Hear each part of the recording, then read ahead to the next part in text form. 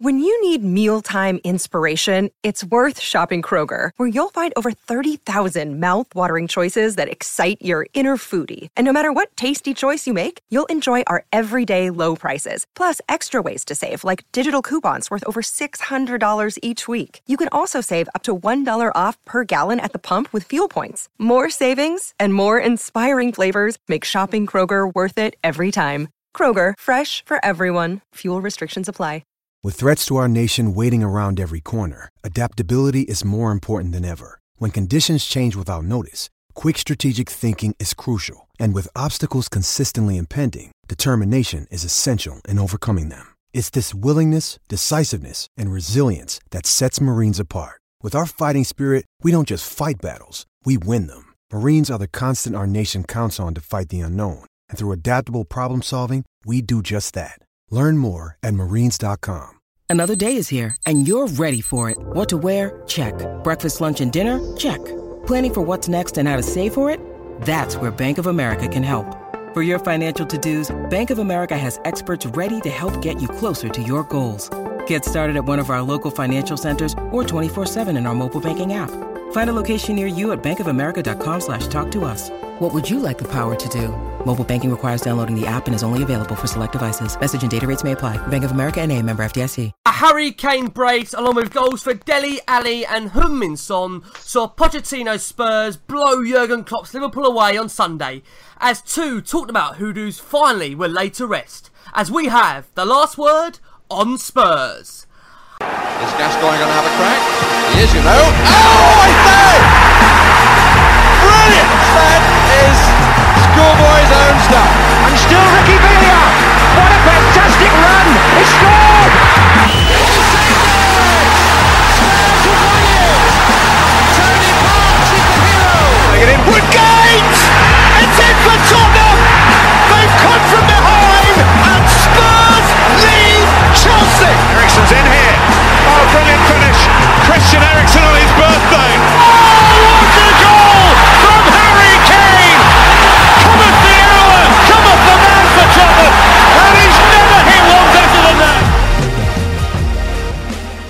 Hello guys, and welcome back to the last word on Spurs. You can of course follow us across a range of different social media platforms.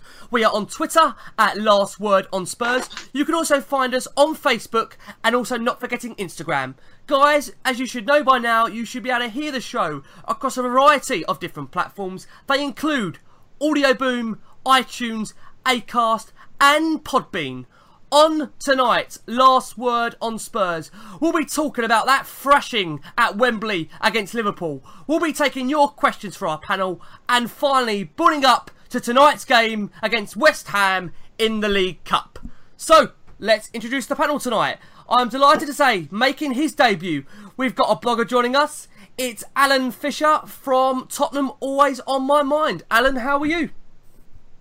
I'm very well, thanks. Always a pleasure to talk to you, Ricky. Oh, you are so charming. You are so charming. And joining Alan tonight, I'm delighted to say, back on the show, we've got Jason McGovern. Jason, how are you? Pleasure to be back and still revelling in that fantastic performance on Sunday. Yeah, well, tell you what, Jason, let's start with you because it's been a real proud week to be a Spurs supporter after that fantastic result against Real Madrid in the Champions League. To then take Liverpool apart at Wembley and draw level on points with Manchester United. How did you see the game on Sunday? It was a fantastic performance to follow on from Madrid. I think it was really important that we showed Madrid wasn't a one-off.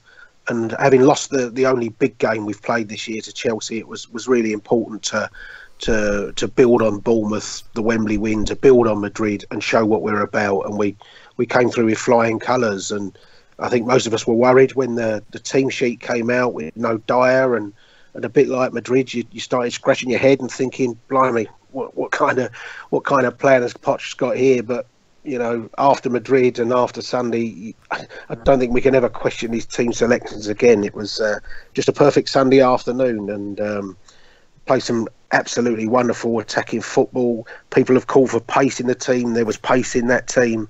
There was creativity. We just had a fantastic Sunday and thoroughly deserved our win. Yeah, we most certainly did. And bringing it around to you, Alan, Jason makes the point there about having a plan with Poch. Well, it's most likely now you've got to say there's a plan B, C and D. Bringing it to you, Alan. firstly, let's get your thoughts on the game itself. I thought it was a joy from start to finish. The only blot was giving away the goal to Salah at what would have been a crucial time. I say would have been. Other Spurs teams, it would have rocked them, it would have set them back. But this one took a deep breath and just carried on. We got the third with Ali, went on to get the fourth. Could have had 6 or 7. At the back, our defence was outstanding. When they got through the defence, Hugo was a giant in goal. And all round, it was one of the most satisfying performances I can remember. By far the best of the season.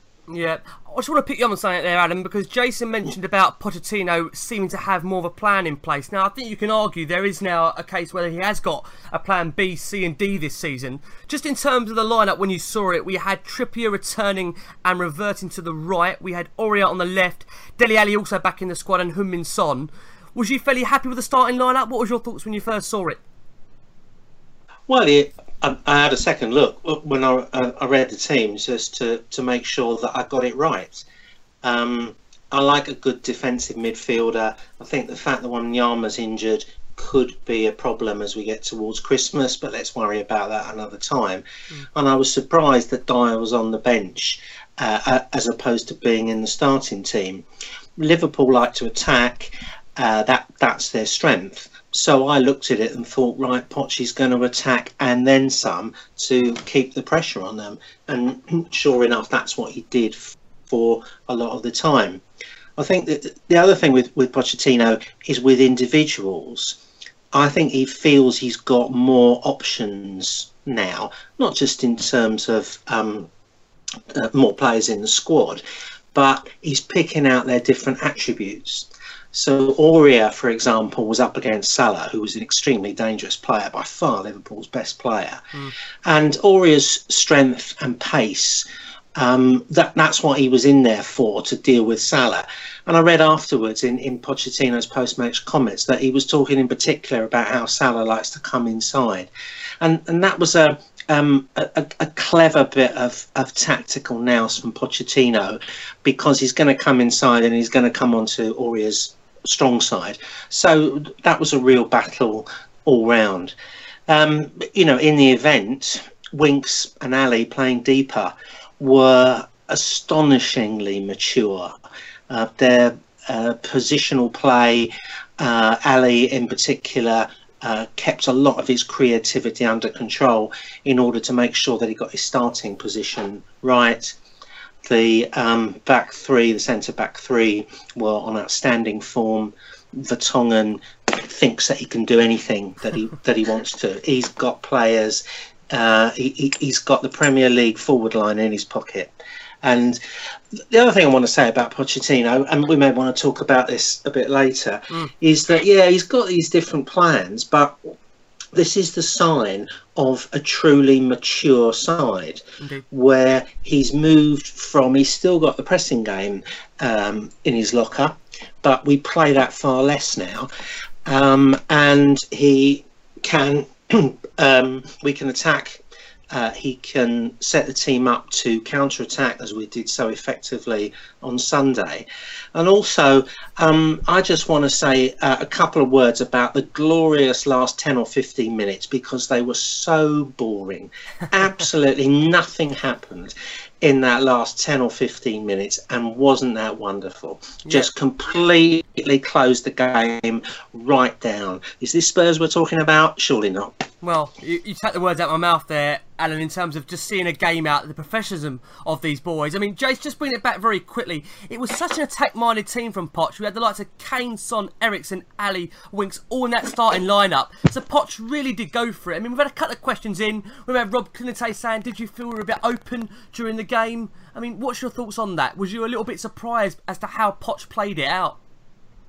Well, as I said, I think we were all surprised. I think, when you know that Liverpool are so strong going forward, and particularly they'd like to play you on the counter attack, you'd naturally think, well, we've definitely got to have somebody sitting there in midfield. And I thought we did look wide open, or maybe not wide open, but we looked a lot more open than I'd have liked to have seen us from the moment just before they got a goal back. probably that little spell of the game between the 2-1 and us going back to 3-1. You know, they seemed to be coming into the game, and they looked at that stage more likely that they'd get to 2-2 than we'd go to 3-1. But that goal on half time was perfectly timed, and I think that kind of knocked the stuffing out of them. But yeah, I thought we were a little bit too open in that time, and I'm not so sure I want to see us at Old Trafford or against Real Madrid like that. But I get the feeling that Pochettino at the moment, if he picks no goalkeeper, he'll pick no goalkeeper and we'll still go out and get a result. So it just seems to be the way at the moment. Yeah, well, so you are in confident mood, Jade, if we can play like that. Very quickly, Jace, in terms of the first goal, Harry Kane once again hitting the headlines for all the right reasons. A brilliant finish 1-on-1. We spoke about it before, Jace, that when he's in this clinical mood, you know he's going to score. But, all right, taking the Lovren error aside, again, Trippier forming part of, again, the main part of Tottenham's play, another assist, and the fast start, Jace, we've been craving at Wembley. Yeah, we've seen Trippier, as well as providing good crosses, we've seen him dink little balls over the top before. I think there was one against Millwall last year when he set Son away with that type of pass. We saw that lovely little inside pass, didn't we, at Watford for Kane's goal, rather than being a genuine cross. And Trippier's definitely got that ability, and it was a great spot and just a lovely little lob over the top for him. But there was still a hell of a lot of work to do. And, you know, when Mignolet first came charging out at Kane, you thought, you know, maybe that's the time to go over and get the penalty. But once he knew he could get to the ball, there's no way Kane's going to go over, is there? And was a really good finish, because, you know, he wasn't quite on balance, and he was quite easily, you could have shinned that over the top of the bar. So it's just pure Kane, wasn't it? They just focused on the goal and put it in the back of the net, and off we go. Excellent. Yeah. And I actually thought Kane, you know, I thought Kane had, for me, he had his best game yet in a Spurs shirt. I know he scored more goals in games. He's got 6 hat-tricks. But I thought that's the first time, and he scored goals against all the big clubs, but that's the first time we've seen him really bully one of those top 6 sides, and they were petrified of him. I mean, he got the 2 against Arsenal in that first season, but I wouldn't say he bullied them that day. He scored the 2 goals and played well that day, don't get me wrong, but Sunday he was bullying them, and he was all over the pitch, and his influence was everywhere. And I think that's probably the best game I've seen him have for us. Yeah, no, he was tremendous. I mean, back to Trippier for a second. He's recorded more Premier League assists now, 9, than any other defender in 2017. 7 have been for Harry Kane. Their link-up has been brilliant. And another link-up that's been working so well, and back round to you there, Alan, is Heung-min Son, Harry Kane on Sunday. I mean, quite frankly, they were tearing Liverpool apart, and then we saw the second goal come along, assisted by Kane for Son. How well has his attitude been for you, Alan? Because he's been on the bench for quite a few games, but no moaning, no grovelling, gets on with it, and got his goal Sunday. If he had been moaning, he wouldn't be anywhere near the team. Pochettino just wouldn't have it. No. And I think I think modern players accept that if you're playing at a top club, you're not necessarily going to start every week. Now, I'm not saying that you can sustain that for years and years, although some players do. But Son knows the score now. He knows what the league is like, and he knows what his manager is like. And I think he's ready and willing to wait for his chance, and then when it's around it, he'll take it. Pochettino early on pushed him right up front. He wasn't lurking in midfield. This was really there to put some pressure on the defence. Kane lined up was primarily on our right, so he could have a go at Lovren, who clearly and rightly they saw as weak link. And the movement between the two of them was a joy to behold, and it completely confused the Liverpool defence. Yeah. I mean, that second goal, you know, you got to start at the back. Everybody criticising Hugo for his distribution. Well, this time he threw it, and I often think, well, why don't goalkeepers throw it more? Gomez was very good with a throw. These days, goalkeepers can chuck it 40 or 50 yards, and it's much more accurate than a kick.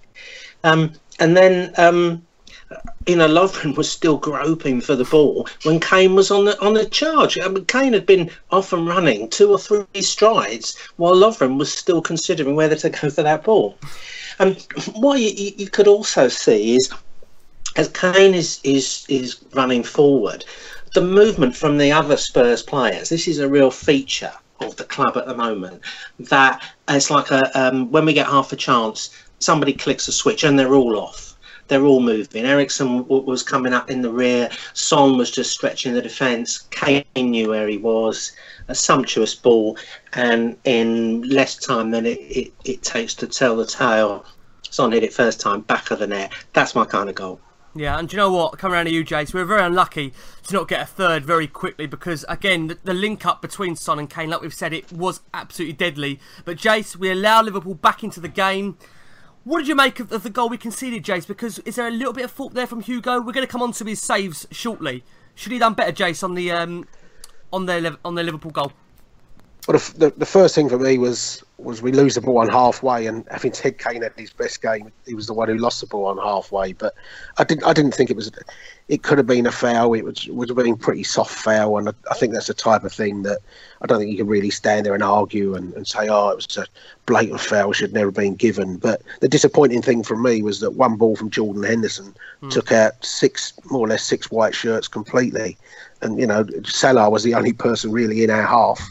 And yeah, he's the one who gets the ball. But then, that just shows what express pace he's got, because that's the type of ball that probably Jan or Aurier would normally have been able to deal with, and Salah just turns in there, doesn't he? But yeah, I think Hugo, it's unusual for Hugo because he's usually so quick off his line, and we've seen him play the sweeper keeper role, fantastically well for 5 or 6 years that he's been with us. But he kind of got caught on his heels, didn't he? And then seemed to go backwards rather than keep coming for the ball. But he more than made up for that a little bit later on. Yeah, just very quickly, Jace, iHawk Nick says, was Laurie Shaw man the match in this game? No, not at all for me, because he made that absolutely stupendous save, and it was an astonishing save. But for me, he was partly culpable for their goal, and when he was making those big saves, as big as they were, the score was 4-1. So for me, the game's set. Kane's helped set the game, Ali's set the game, and the performances of Vertonghen and that have set the game by then. So as valuable as it was, don't get me wrong, he lets in one, and who knows if they'd got back into the game. But the main part of the game was already set up, and Hugo didn't have to do much to set that game up to make it 4-1 to Tottenham. No, very true. Coming back round to you, Alan, Dele Alli. Now this guy, he's had a tough season, let's be fair, but I have to say, Alan, and you'll probably agree with me, that the kid, it's only his third full season in the Premier League, and sometimes it's so easy to forget that. And you made a great point at the beginning of the show that he was playing much more of a disciplined role. So how proud were you of his performance on Sunday? Yeah, I think in other days I might have said that he was the man of the match for the responsibility that he took. He's a young player, and the fire in his belly makes him what he is. Sometimes he's gonna get burned and he's gonna get scorched because he goes over the top, because that temper, that flash goes off in his mind and he can't stop it. And we've suffered from that, in particular when he got sent off season before last against West Brom, and he just got mugged into that. This showed that he can do a job and he can still be both disciplined and creative. And I wonder if he's thinking about the game now, I wonder if that's the message that got through to him. I wonder if he can say to himself, look, actually, I didn't have to put myself about. I didn't get involved in any funny business. I wasn't going to let the Liverpool players wind me up. I did a job and I had to curb a lot of my attacking instincts.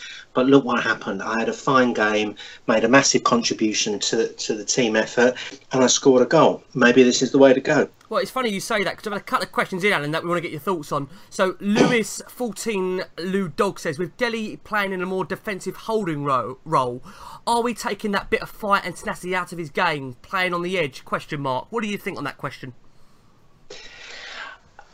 Well, that's not how Pochettino sees a defensive midfielder. I mean, strictly speaking, we should call, I don't know, I'm not very good with some of the modern terms, but he's a deeper lying midfielder. Pochettino sees that role. Yes, you've got to defend, and usually if we've got two men there, one of them tends to take up more forward positions than the other. But he also sees the defence as the start of the attack. That's why we've got ball-playing centre-backs. That's why he can put both Dele and Harry Winks next to each other in that role. So not only can they break an attack up, they can get the ball moving forward and can be just as creative. And if Harry hangs back, well, Dele can get himself forward, as he did to very good effect. You know, what Spurs do is, if they're not counter-attacking quickly, sometimes they can do things in 2 or 3 movements. So they might choose to pass the ball forward or get it wide, and that allows the rest of the team to adjust and get themselves set for another set of moves, so to speak. And Ali needs to learn to have that understanding about when to hang back, when to move forward. Yeah, I hope that's going to come all in time. I mean, fingers crossed, the kid is still so young. Jason, just a word on you from Dele Alli, because I know this season you've always been one to defend him, always say, look, the kid still very much learning the game. There's been so much speculation, though, Jace, but do you feel now Sunday's performance is like a real marker to say, look, maybe that's where his season starts for Tottenham? His performance had everything Sunday. We had him winning tackles. He made one tackle where he kind of went the wrong side of the Liverpool player, nicked the ball straight off his toe to make sure we retained possession. He won the ball for the 3rd goal, drove past Can, drove forward, running with the ball, wins the free kick. You then see him score the goal. You saw him have that fantastic slide rule pass for Son, where Son had his toe poke. And you had the flicks and tricks that we've seen with an outrageous nutmeg on Can. On Chan and the fantastic back heel when he was down in his own corner flag. So you had every part of the midfield player. Yeah. And I said I think the Madrid game was actually a really good game for him to miss, because it hurt him in Madrid. It hurt him that we could go somewhere like the Bernabeu, get a fantastic result, and he wasn't part of that. And you see his personality, don't you, on all his social media, and you see it on the pitch, and it would have hurt him a lot. And I think that was the penny that said, right, you know, it's time to change gear and get my game back.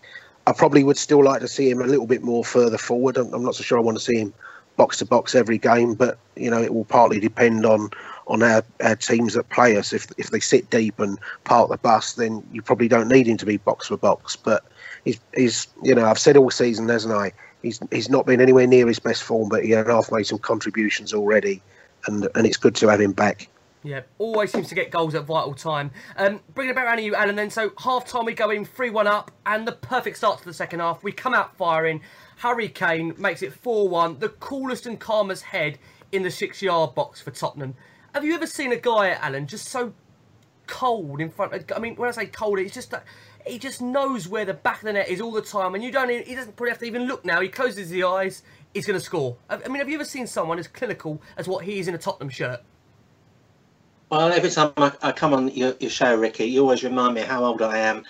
And I've had the privilege of been going to Spurs since '67, watched them on the TV a little before then.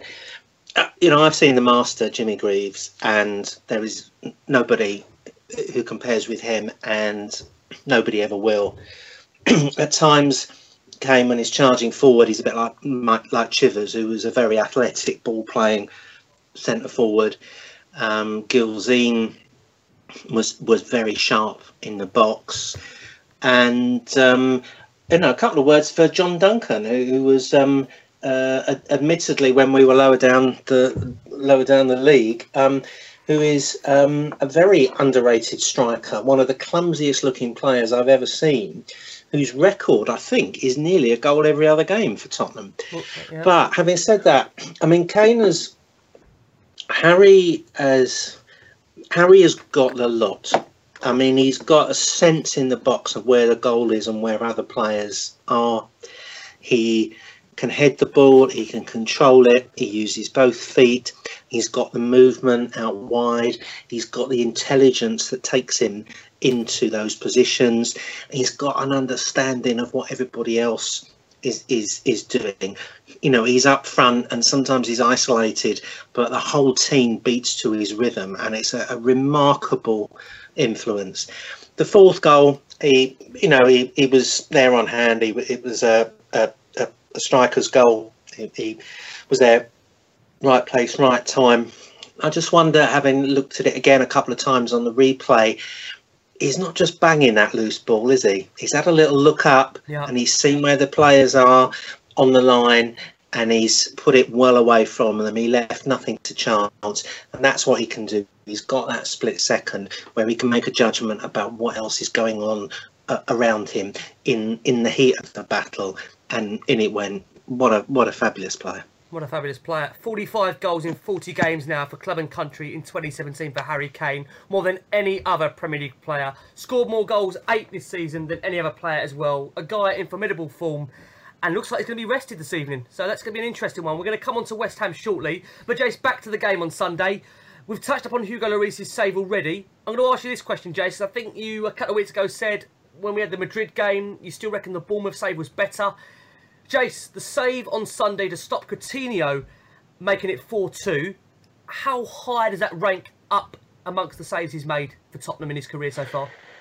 Well, he's made some astonishing ones, hasn't he? That one in Leverkusen last year. He made one in Monaco last year where a bloke hit a volley in close that he turned over the bar. I'm thinking of one fantastic save he made at West Brom when he tipped one over the bar, I think from Craig Dawson a couple of years ago. One from Sigurdsson against Swansea that was hit so close at him. But, I still kind of thought as magnificent as it was to keep the ball out of the net in Madrid, I still think Benzema pretty much headed it at the only place where Lloris could, he didn't have to reach it. It kind of hit Lloris, although he may well have lifted his leg just enough. But that Sunday was Hugo, the agility to get there. And he starts to go, if you actually look at it, he's going with his right hand, realises it's too high for that, goes with the left instead, gets right over the top of it. A really big, strong hand.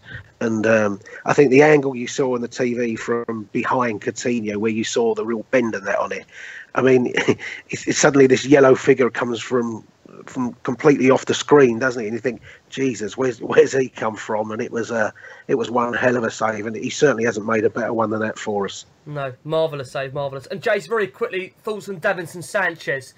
Now, this bloke, it's still hard to believe he's also only 21, same as Ali, but he feels like, Jace, he's played in this league for years. What a record signing. And Jace, this guy, he comes in with that price tag. Some players feel it. He hasn't. Are you surprised by just how well he's adapted to the Premier League and for Spurs in general? Well, I said last week, didn't I? I had my doubts when he came in, not because I'd seen anything bad in him. I just wanted to see him tested against good players and good sides rather than Swansea and Huddersfield. And in the last week, he's answered all those doubts. It was a fantastic performance in Madrid, and he looks so comfortable and at home. But I think, that whole unit works. He's lucky to be able to have Toby and Jan either side of him because, they can talk him through the game. He hasn't got to worry that, in the days of, say, Michael Dawson, when Ledley wasn't there, Michael Dawson and Cabal would be there and Kirikes, and nobody could trust the other person to do their job. So they were always thinking, am I going to have to cover for him? And Sanchez is in that role with Jan and Toby. He just has to concentrate on his game. He doesn't have to worry that Jan's going to get caught out of position or Toby's going to make a stupid tackle and not win the ball on the halfway line. He hasn't got a cover for either of those. He can just concentrate on his game. And I think Pochettino said last week, because he came late in the window, they haven't been able to do the work on him that they wanted to do to really bring his talents to the surface. And I think, once they get a few free weeks, you'll see an even better Davinson Sanchez. So, no, all my doubts have gone, and, I'm convinced now we've got a top player there. Yeah, I mean, it's funny you say that. Coming over to you, Alan, Jace there mentions about Pochettino not being able to work enough with him. God, I mean, how much more better can he get? Because he's at the moment, he's putting up trees, isn't he, Alan, in terms of performances for Tottenham week on week? Yeah, he looks very promising, and I think it's kind of sweet seeing him, the three Ajax players together at the back, and Sanchez is learning from Toby and Jan. They're looking after him. But, I remember in one of his first games early on, he was the one that was doing the pointing and the shouting. He was saying, come on, you need to be here, you need to be there. And it felt immediately like he was going to be part of the defence. He wasn't going to be a shrinking violet. He wasn't going to sit back.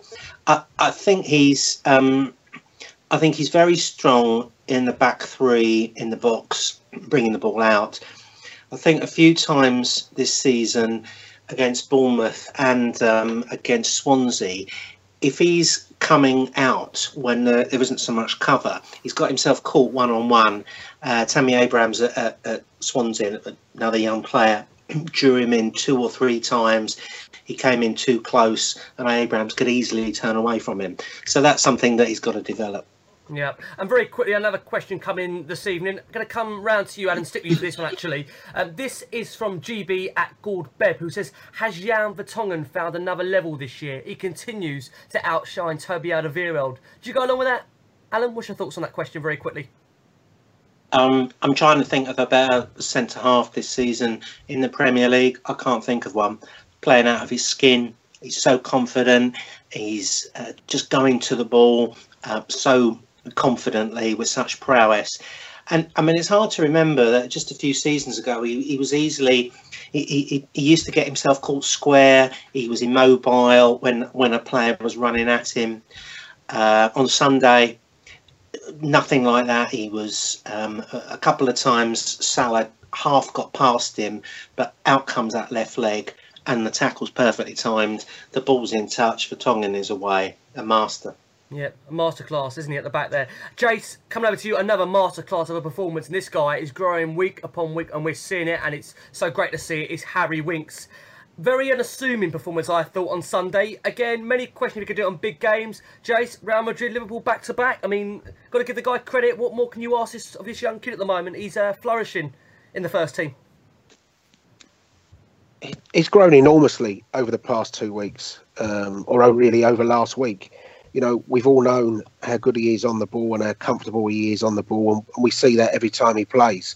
For me, I wanted to see, you know, when people are talking about him as an England player, I think, right, it's now time to see, a bit like Sanchez, it's time to see him step up against the bigger teams, show he has the discipline, not just on the ball, but what's running behind him, what's his positional sense when the other teams have got the ball and they're coming at him, and he's answered every single question that's been asked of him in those Madrid and Liverpool games, and now you're going to Manchester United, and we are getting questions and things. You know, should Dembele come back in? And let's be fair. If we'd have said even 3 weeks ago it's Manchester United away and it's Moussa Dembele or Harry Winks, we'd have all said no. You got to play Moussa Dembele in a game like that. Now, if Harry Winks plays at Old Trafford and he plays against Real Madrid next week, you're not in the least bit worried. You think, no, I'm sure he can handle it. He's got the discipline too. He's got the confidence too, and just let the boy play. And another one that's answered a few doubts that I had about him. I wanted to say, I think you really said it with the word unassuming. This is what we're seeing with several of the young players at Tottenham, that they are, with no disrespect to them, when they were in the younger age group, they weren't the cream of the crop in the nation. They weren't players like Edwards, who everybody wanted and everybody wanted to sign. They were good. And I think that is to their benefit and to Spurs' ultimate benefit, because they've had to work that extra little bit hard to get where they want to be. And under Pochettino, and as I understand it, the coaching setup for the youth players at Tottenham is very good on skills. They play the same way as the first team does. They've taken their opportunity, and when you haven't got the absolute peak level of skill in any job, in any profession, and you've got to work at it, what that gives you is the precious ability to understand what you're doing, and if something goes wrong, to pick it apart and put it right again.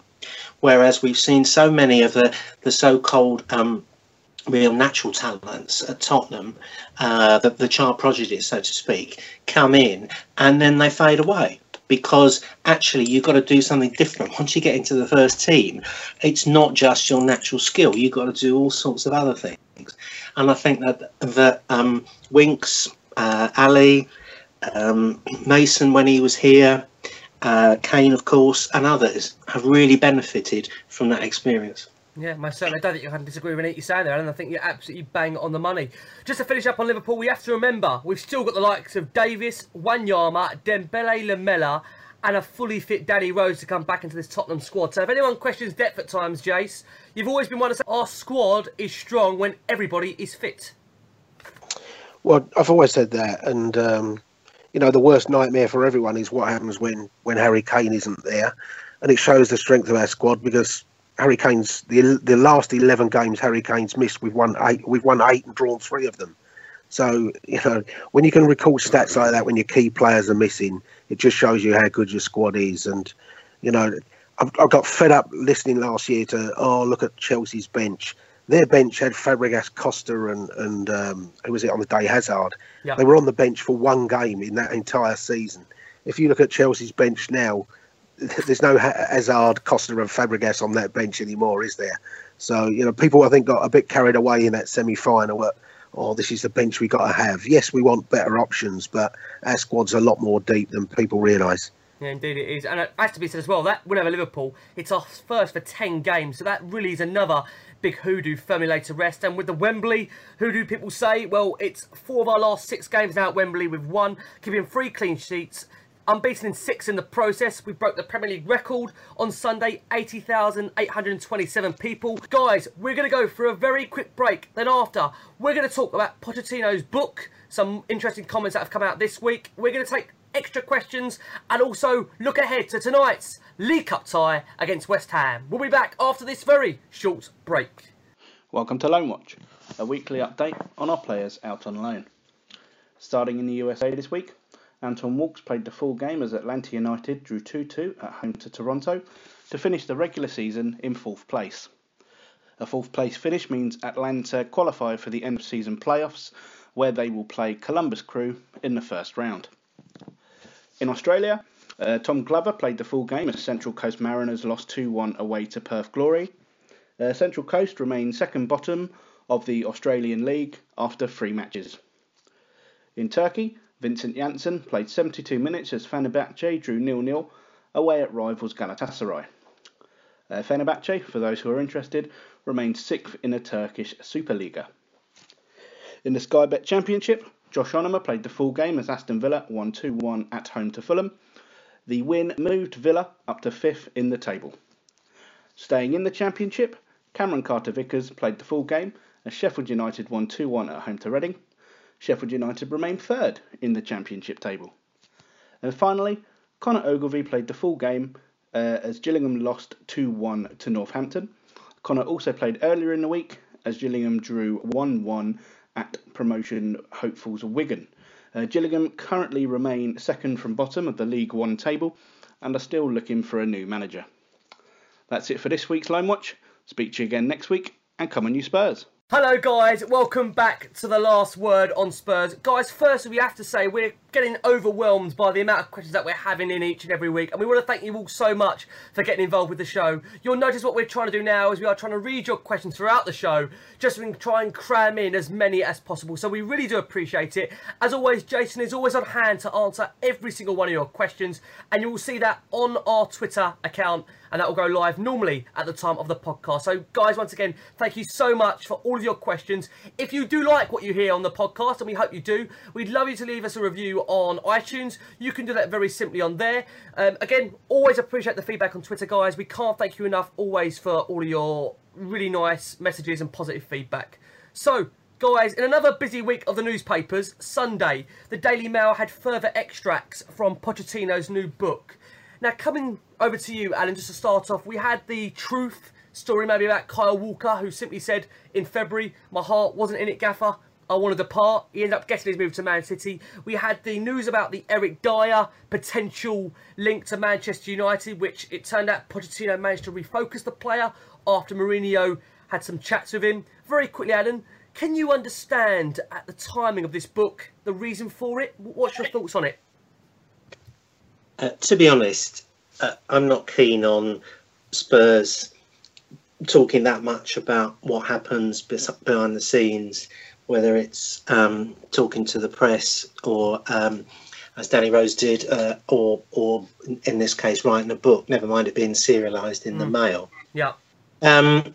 Having said that, I think in many quarters there's been a bit of an overreaction towards it. The club must have known what's in it. They are very, very cautious about about what gets printed under their name and what gets sold. As I understand it, Dan Levy is featured heavily in the book. I'm not his greatest fan, but I'll give him credit for the good things that he does. And one of them is he keeps his mouth shut. That's the sort of chairman that I want. I don't want them to be like the West Ham duo, who are, their opinions are to a penny and they don't mean anything at all. I mean, I saw, they must know what was in this book. I saw a tweet from Ben Pearce, who's a journalist that covers Tottenham. He used to be on the Ham and High. I think he does ESPN now. Yeah.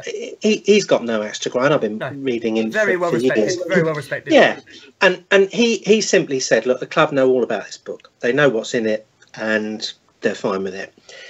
And if we come back to the extracts about the players this week, Dyer, to me, that sounds like a good bit of management.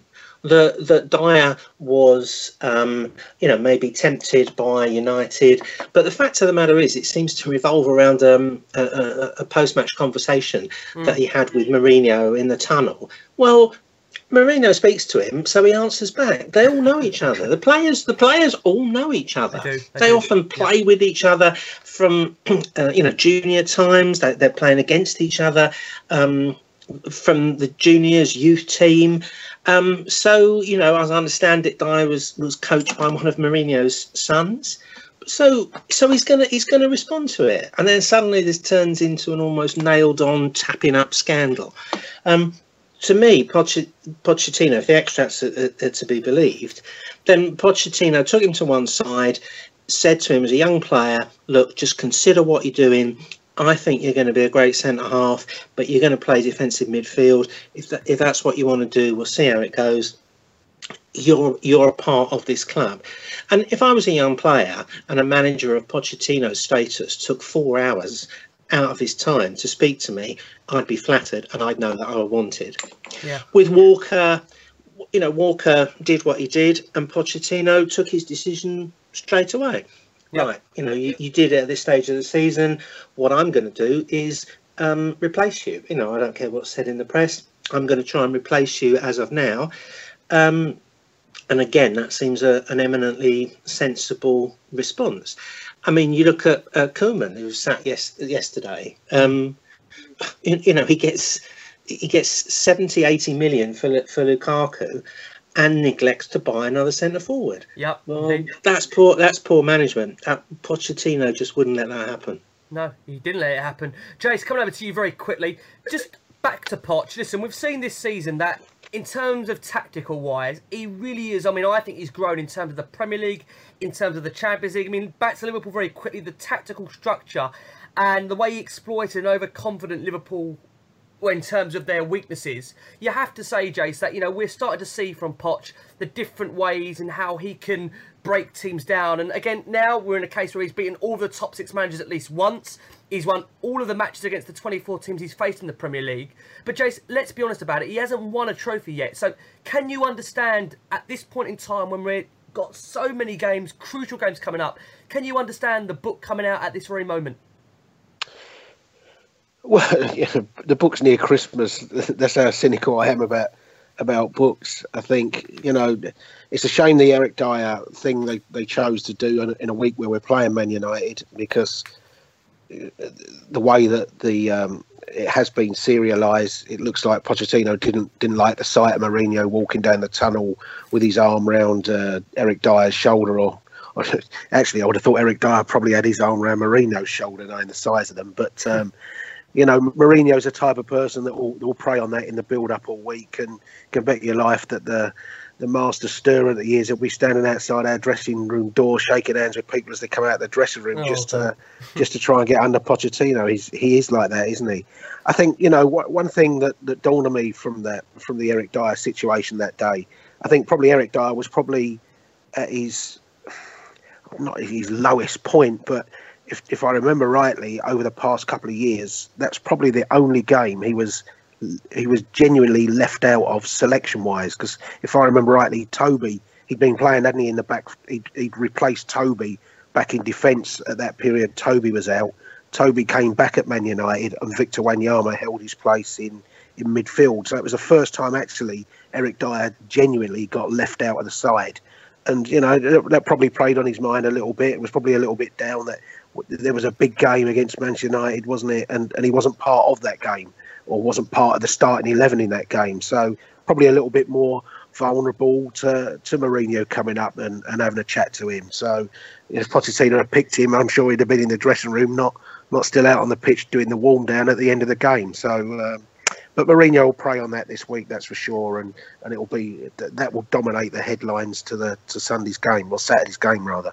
Yeah, but Jason, your opinion, the book, is it just one of those things, the nature of it coming out, you're not too overly concerned in terms of what else is to come? Because we've only seen certain snippets. I think you made the point before when I've spoken to you off air about we actually haven't obviously seen the full book yet. No doubt we're going to go buy it. Are you concerned about what else is in there at all? No, not overly concerned.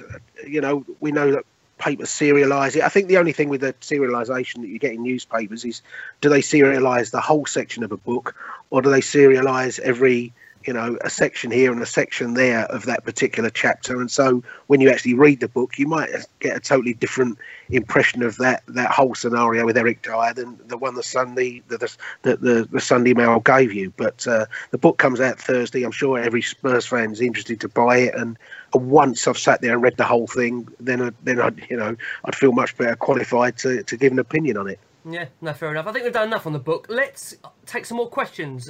Alan, question here from Jay, a regular listener to the show. Jay, I hope you're well. He says, since the start of the season, why have the press consistently written Spurs off? What don't they see that we do? Very good question. Alan, diplomatically, what do you think on that one? I think it's because the media don't see us as box office.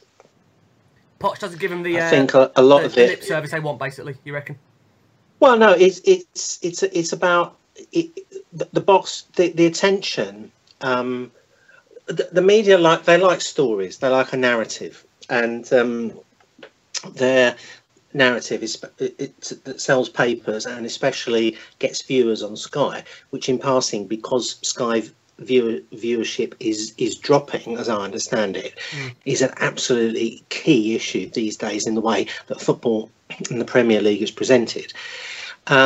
It's about the standout figures. It's the Mourinho, Conte, Wenger's problems, and Klopp. Classic on Sunday. It's all about Klopp's problems and the problems with his defence. It's not about how outstanding Tottenham are. And some of this is a hangover from the Leicester win in the league, when the Leicester fairy story needed a villain, and that was the time that I felt angry. Not because we didn't win the league; we were never going to win the league. We were never going to catch them, but because this fantastic young side that was playing football the way it should be played, that was doing things the right way. We were a club living within our means. We had a manager who was bringing young players forward, many of whom were English. You know, isn't that what the world of football wants? Apparently not. They wanted a villain, and the stick that we got from all sides. And I think that to some extent that still persists, not as villains, but because we were not noticed as much as some of the other teams. That said, I think that this season we're getting a lot of attention from the right people about the quality of the football that we play, and Pochettino in particular, our individual players are getting a lot of kudos, and well, they deserve it. Just on that, Rick, can I also say I think part of the problem why we don't get the recognition is because we haven't won a trophy, and they will look at that and they will see that Arsenal have won a trophy, Manchester City have won a trophy, Man United have won them, and Chelsea have won them in our time. And they'll also say, which they, I suppose in fairness, they have a right to say, in the 15 away games against the top 6 clubs under Pochettino, we've won one. And so until we do pick up a couple of big away wins in those games, and obviously we got a fantastic chance to now, and we do win a trophy, I think those doubts in some of the media's minds will be there. But and as Alan said, over the last couple of weeks we've seen Keown, Dixon, Ian Wright, Thierry Henry, real Arsenal people, and they've only ever got good things to say about us as a team. It's just the caveat that always gets put on the end about players being sold. And I have to say, I listened to a podcast yesterday, Football Writers podcast, and we even had one notion that where instead of doing the Harry Kane narrative, we had somebody saying that Maurizio Pochettino is a Manchester United manager in the making, that in 2 years' time he'll go there and Brendan Rodgers will take over at Tottenham. And you think, where does that come from? Where do people see that foresight? That's what you're up against. Yeah. And so all the good things, I think all the good things they say on a podcast or a show before that, in your mind, you just think, well, they've totally now ruined it. And that's a problem with media coverage. Yeah. We could be seeing a situation where Tottenham are rewriting the assumptions about the Premier League and about the way that the league is covered. We've got a team that are not the best paid by any means. They're full of youngsters. They're ambitious. We've got an able, ambitious manager who has inculcated a team ethos where everybody is playing for everybody else. And these players want to be there. And I think the Premier League media watchers cannot quite get to grips with that. They cannot understand that Harry Kane is a well-paid young man who enjoys playing football at Tottenham. He's got a happy home life. And actually, you put all of those things together, and that's fine by me. Thanks very much. Yeah. They can't seem to grasp it. Spurs are rewriting some of the assumptions about what it takes to be a top-quality team. Yeah, it makes me laugh you say about Kane there, because even at the Football Awards the night before this, he actually had a laugh and said, people may say that I didn't win that Puskas Award because all I do is I score tap-ins. And it's great that he actually can take, be honest, the piss out of himself a little bit, because, it's great to see how down-to-earth he is as a person and as a player, because it does translate on the field that you see it in front of goal. The guy is just so clinical, as we've discussed with Kane. Hopefully he's a Tottenham man for many, many years to come. Jace, a few final questions here. I want to finish up with you very quickly. This is from John Manners, who's on the show Thursday night. John, I hope you're well. We're having you on shortly. John says, Jace, you've seen a lot of Spurs managers over the years. How does Poch compare in terms of uniting an often fragmented fan base? Really good question. Jace, can you sum it up for us very quickly so we can just cram in a West Ham preview?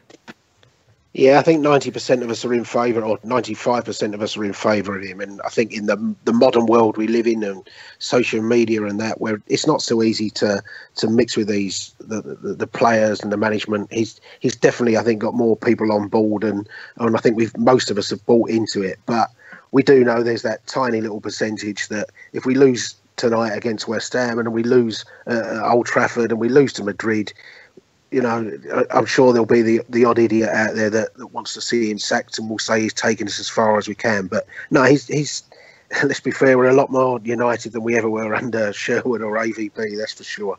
Yeah. Well, I think some might say, Jess, it might not be too hard to be, but no, I agree completely. Let's bring it round then to you, Alan. So a huge game tonight in the League Cup, West Ham's Cup final. We're talking about uniting a fan base. Let's hope that we'll still be united after this, because it's a massive game, really. Alan, just very quickly, what's your priority in terms of competitions for you? Is this bottom of the scale? Do you want to see us go out there and put on a really good performance? Team line-up? Tell us what you think. I don't like the League Cup, and I'll be utterly hypocritical if we get to the semis and finals and win it, because I'll be jumping with joy, just like I was with in the game against Chelsea in 2008. If you're looking at taking an overview with football, I'd dump the League Cup. Just gets in the way. Having said that, it is if we're going to win a trophy, and as Jason said, that's the big issue right now. This one is, in theory, easiest to win because there are fewer steps to the final. Slightly more difficult with the semi-finals. Are they still 2 legs? Because that's a difficult hurdle to get over.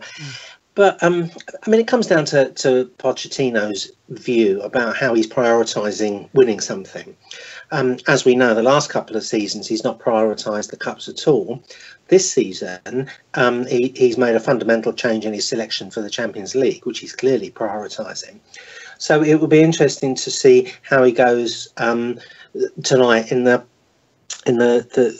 League Cup, and I think he will choose a relatively strong spine for this game. I think he'll choose one of Obi and Vertonghen to play alongside Sanchez. It might be again too much for Thorpe, or maybe he'll just say, look, I'm going to throw him in, because West Ham are going to chuck a lot at us. They've not been playing at all well, but they always raise themselves for this game. West Ham put in a lot of crosses, and that's the way they're playing at the moment. And especially if Carroll is playing, something will crop up at some point. We've got a lot more flexibility, so even if he plays players who've not had a lot of game time, we can come up with a relatively strong team. He's right to rest Kane, who looked very tired at the end of the Liverpool game. But, let's get Llorente in. Llorente needs some goals. We talk about Sanchez not being fit, not having a proper pre-season. Well, neither did Llorente. No, so let's get him in. And after all, Llorente's main contribution to our season so far was starting a fight towards the end of the game against West Ham, which slowed their revival down. So, that's almost an assist, according to Opta. That's fantastic. Jace, going to bring it round to you. West Ham's form at the moment, I mean, it's fair to say it's patchy. It's 1 win in their last 4. They were beaten at home by Brighton last weekend to heap massive pressure on Slaven Bilic. In his press conference yesterday, when he asked what would a win mean to him, well, he said a couple of days break away from you lot. So he's clearly under a lot of pressure, Jace. I mean, how do you see this game going? In terms of the team lineup for us, what would you do if you were Pochettino? Well, it's an interesting conundrum, isn't it? Because everybody tells us, and probably 85% of our fan base say we must win a trophy this season. And so you think, fair enough, in which case you should pick your strongest side. But, I'd leave Kane out, I'd leave Eriksen out. And most of the people that understand you now do have squad rotation in football, most people will say, yep, give Kane a break. And yet that totally goes against, hold on, this is a must-win trophy, and this is the trophy game of the week. And so it's just interesting to see that how people have the view on that. But we don't know what side West Ham will have. I think Bilic is under pressure. The rumours are he's got 2 games to save his job. I actually think that they probably mean he's got 1 game to save his job, and that our game was actually the one in between that game for him. They've got a massive game at Palace, and I think that's the game that I think if they win at Tottenham but lose at Palace, his job's gone. I think if they lose at Tottenham and beat Palace, he keeps his job, and that's what I mean. For me, their focus, I think, as a board is very firmly on that Palace game, and so it will be interesting to see if he risks 1 or 2 players or thinks, okay, I need to keep a few back. So I don't know what type of team we'll pick. All I know is at the moment under Pochettino, I don't really worry now about the team. I think I wouldn't be surprised if Foyth comes in. I think you can play Trippier. I think we'll see Rose back. Is Dembele fit? Apparently he may be fit, and I think with Dembele we're getting to the stage where he breaks down in training more so than he does on the pitch. So I think it's a case now of Dembele that you say to him on the morning of a game, look, are you fit? And if he says I'm fit, you can't afford to think, well, I'll keep him back from Man United because he could break down in training tomorrow.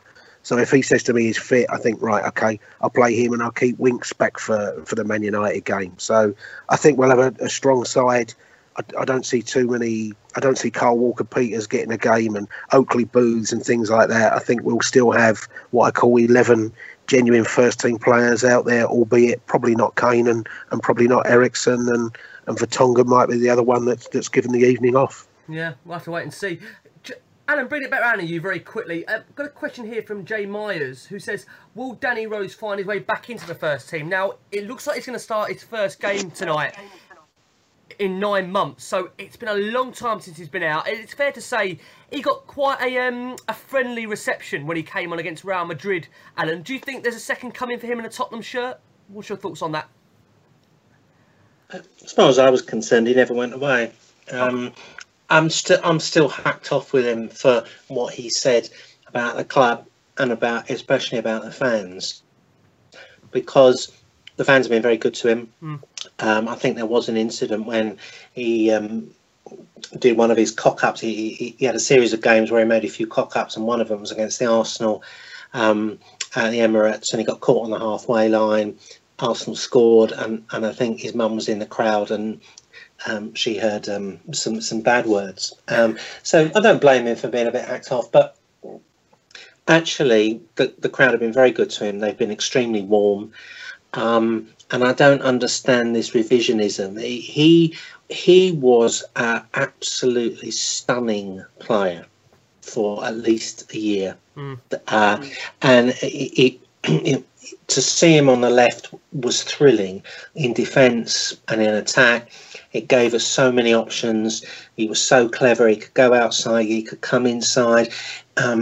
He meant that we could load a lot of players forward, and yet he was so quick that he and Walker could recover, so we could keep our defensive shape, fundamental to what Pochettino wants to achieve. I think he'll have a battle, if only because players like Davis have upped their game. And if Aurier can do a job on the left, we might see Rose a bit in midfield. Pochettino brought Rose on at the end of Madrid to do a bit of left midfield stuff, didn't he? To actually cover the fullback. So he's certainly got the game for that. Yeah, I agree. Jace, very quickly, I mean, listen, Danny Rose for me, if he comes back and plays the way he did the year before last, when he was, like Alan said there, one of the best players in a Tottenham shirt, then do you know what? I'm all for forgiveness. Football, it's such a short life for these players. 1 minute they're in the team, 1 minute they're out of the team. It was a fabulous player back then. Jace, is there a forgiveness in you for him, if we can find the form that made him that great player that Poch brought out of him? There's no forgiveness in it. I think it was an outrageous thing to do, and I think it was a totally wrong thing to do. That said, I'm not going to be standing there booing the bloke, and if he plays, I want him to play well. I think, first of all, he has to get properly match fit, and I think that could take six weeks to 2 months before he's genuinely match fit, because you often find after a long layoff, players, when they come back, start picking up niggly little things, calf strains and things like that. So I think, over the course of the next few months, it will still be difficult for him to get into a proper rhythm. I'll give him that time, but then once I think he's genuinely match fit, I want to see a fully committed Danny Rose to the cause. And if we get that, then whilst I'll never forgive the remarks, I won't be shouting and screaming at him all the time. But there's still a lot of convincing for me to do. And I think if we suddenly suffer a couple of defeats and we look like we're not in a title race, even more so, I want to see a fully committed Danny Rose rather than one that thinks, well, they're not going to win the league and I still want to go in the summer, so I'll kind of coast through it. He has a lot of proving wrong to do. And hopefully, fingers crossed, he does that. And if he does that, then, fair play to the bloke. But I'm not sure I'm ready to forgive the remarks at all. Okay, fair enough. I did find it quite ironic that after all of his talking, the game he comes on is Real Madrid away in the Santiago Bernabeu. You just think, God, you lucky sod. What an opportunity that is. You feel gutted for Ben Davies, didn't you? You really did, after Jace, everything he's done. Yeah. He gets, he ate the wrong lasagna or whatever, and there you go. And you think he misses that game, the big game, and it's a killer for him. Yeah. Just shows how sometimes football is so unfair. And you know what, Eric Lamela, very quickly, Alan, can you work this one out? Because Pochettino in his press match conference yesterday said he's not going to be involved. He's back training with the group, by all means. He said that, he can't put a time frame as to when he's going to return. Alan, are we ever going to see this guy on a Spurs shirt again? Well, who knows? Who knows? I'm not a doctor. No. I mean, there's all sorts of rumours about Lamela and the way that the club have dealt with his injury. We're not going to know. No, of course not. What worries me about a lot of the injuries for modern players, and this seems to be true also for Wanyama at the moment, and Dembele, is the demands of the modern game are such that you're going to get a lot of wear and tear injuries. Now, Lamella's injury is his hip and the back of his hip there. And that's going to take a long time to heal. I hope he hasn't got a weakness there. Pochettino is just going to bring him back very, very steadily. And it could be, even if he's back training now, it could be 2 months before he's ready. And that's fine. Wait till he's ready. Don't rush him back. Yeah, well, so then let's go and get some predictions for tonight then. Alan, we'll stick with you. Let's get your prediction. I think it's 2-1 to Tottenham. 2-1 to Tottenham. Okay, a nervy 2-1 win. Fingers crossed. Jace? Oh, yeah. Can we get a prediction out of you? Tottenham are going through this tie without any problem at all. I don't mean that in a bad way, disrespectful way to West Ham. I think they're fragile. Like I say, Palace is their big one. And it might be difficult at some stage, but I think we'll get on top of it. And once we're on top of it, I think they'll crumble a little bit. And I think Tottenham will go through. Just on Lamella, can I just say one thing about Eric Lamella? I'm delighted he's not in the squad tomorrow. Oh, really? Because there is the conspiracy theorists. And without going into it too much, we know what some people have suggested, and that wouldn't it be ironic if exactly 1 year to the day that he last played, he suddenly reappears in a Spurs shirt? Well, there you go. He hasn't reappeared 1 year and a day to that. So, nobody sits in there in a bed with a scarf from their hip to their foot as part of a conspiracy theory. So I'm pleased that, I am pleased Lamella's not playing tomorrow. Okay, fair enough. Alan, I have to say thank you so much for coming on tonight. It's been a real pleasure. Give us that plug of that book, Alan. We have to get you in now because it's coming all to Christmas. Another book to potentially purchase Spurs related. Do you know, Ricky, I'm glad you mentioned the book, and Christmas is coming. It is a People's History of Tottenham Hotspur by Martin Cloak and Alan Fisher is indeed the perfect Christmas present for every Spurs fan. It is the first ever full-length history of a British club's support and supporters that has ever been written. Yeah. And I'm very proud not only of the book, but of the fact that it could be written about Tottenham Hotspur. Tottenham Hotspur fans, loyal, proud, devoted, and that's what the book is about. There you go, heard it here first. And Alan, very quickly, where can we get the book? You can get it from all good bookshops, Amazon, it's on Kindle, because many people don't seem to realise that this is actually a proper book that has been written by us and published by proper publishers. People keep asking me if I'm flogging it out the back of my car or something. It is.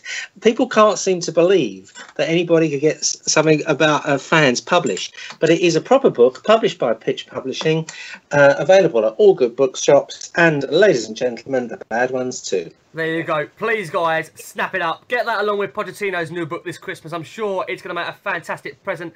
Alan, thank you again so much for joining us. We're going to get you back on shortly in the near future. You've been brilliant. Always a pleasure. Thanks a lot, Ricky. Honestly, been a cracking show. Jace, thanks as always. And we're back, Jace, on Friday, aren't we? Going to be another big show in store. Only the small game against Man United to come. Games are coming thick and fast, and it's so nice to be part of the big ones. And Saturday will be a really big one. I expect a lot at Manchester United. So, the week's starting off well. I'm just looking at the fact that Norwich are 1-0 up at the Emirates at half time. So, oh God! Come on. I'm fingers crossed that we'll get Norwich in the fifth round of the Carabao Cup or whatever it is as well, mate. Yeah, we'll have to wait and see, guys. Obviously, this podcast is going out tomorrow where that result may change, but fingers crossed it stays very much in that favour. And guys, as always, as we roll into tonight's League Cup tie against West Ham United, come on you Spurs! Still Kane, Harry Kane scores! There's a home goal for Harry Kane in the Premier League, and his rich vein of scoring form continues. Son on the far side, 2-0, absolutely devastating counter-attacking football by Tottenham Hotspur. There's a chance, the volley, the goal! Dele Alli on the stroke of half-time. Mignolet, Vertonghen, cleared off the line, surely Harry Kane 4-1. He's done it again! Sports Social Podcast Network.